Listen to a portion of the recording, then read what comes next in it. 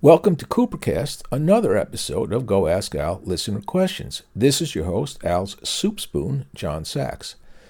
We answer questions about how he starts writing songs, about the Metropole Lounge, and about Al's crazy shirts. Nilly the Dog concludes each segment with some brief pooch dog thoughts. This is something we talked about before, but it's still interesting and it might come out differently.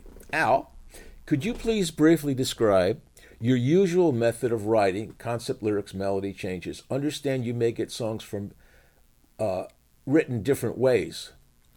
So, what happens usually is I come up with a title. Right. That's the first thing. Yeah. Then I sit down and think of how I'm going to use the title and what direction I'm going to go in. Yeah.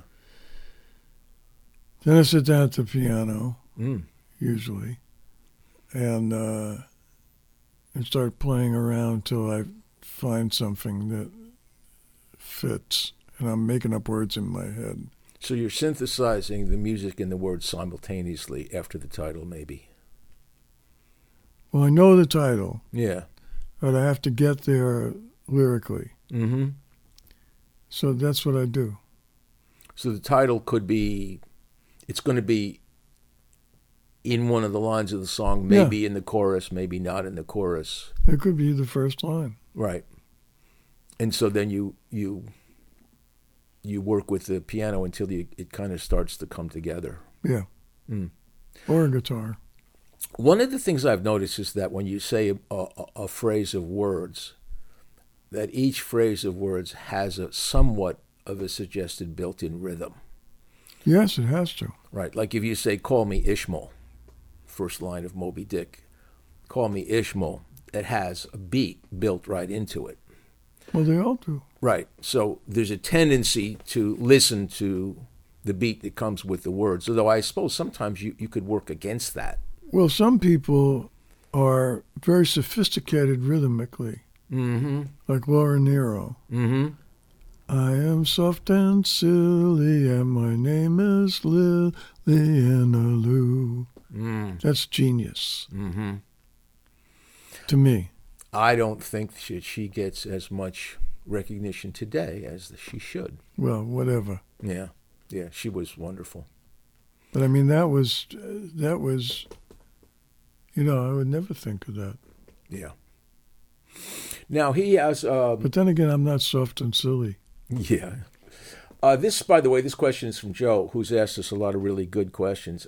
He has a second part of that question, which is, when co-writing, does the sequence of events change? Well, it doesn't matter if you write by yourself or you write with somebody else. Every experience is different. Okay. Every song different regardless of, Yeah, you don't know what's going to happen or how you start or like that. I suppose co-writing, you might bring a lyric to somebody might bring a lyric to you. No. We never like that? We have a title. Okay, so you're going to start with the title. Everybody does. Everybody does. Okay. Interesting. Let me ask you this. Would you sometimes change the title after the song gets written? Well, anything could happen. Yeah. Yeah, I'm thinking that as the song takes form, the title might get altered, so you might change it. Yeah, I mean, anything can happen. Anything can happen, right? Here's another question from Joe, and he says, Al. Enough already, Joe. But he's got good questions.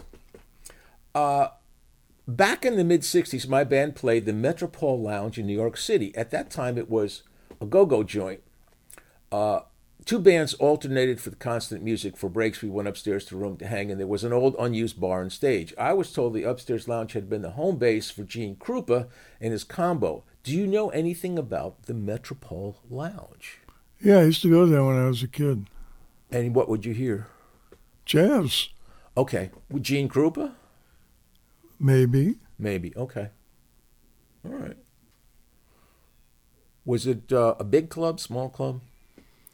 It was kind of a big club, but it had a gigantic front. On the street? So if you're walking down the street, you would go, whoa, what's this? Okay.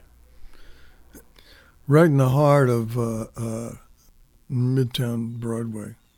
Did you go there when you were still underage? Did they have an underage thing like they did at Birdland? Yeah. So you could get in? Yeah. Special seating for the underage? Usually, yeah. Because they also serve booze. Well, yeah, you said that. Yeah. Interesting. The Metropole. We'd have to look up and see how long it lasted. My assumption is it's not there anymore. Well, I don't think any of them are, but I always wondered what's in the space where Birdland was. Yeah. Hey, Al, the two most noticeable things about you in your personal photo gallery on the site are how incredibly tall you are, or were, and your particular taste in clothing during the heart of your rock career. How tall did you get? 6'1". Just 6'1". Okay, you look taller. And what was the thinking behind your wardrobe selection? Because you talked a lot about first trip with Dylan to the West Coast. You bought a lot of shirts. Well, they didn't have stores like that anywhere. Yeah. So I went, this is fabulous. Yeah. And I spent all my money on clothes. Yeah. And did you stick with that same thing during most of your career, like clothes that were... I still stick with that. Yeah. If I see something I like, I buy it. Yeah. Can you describe in a word or phrase what turns you on clothing-wise? Well, it's flashy. Okay. I think I remember polka dot shirts, seeing you in polka dot shirts. Yeah, but you saw a lot of other people in polka dot shirts, too. Yeah. This has been Coopercast, another Go Ask Al episode brought to you by Polka Dot Shirts. Submit your questions for Al at alcooper.com on the Coopercast page.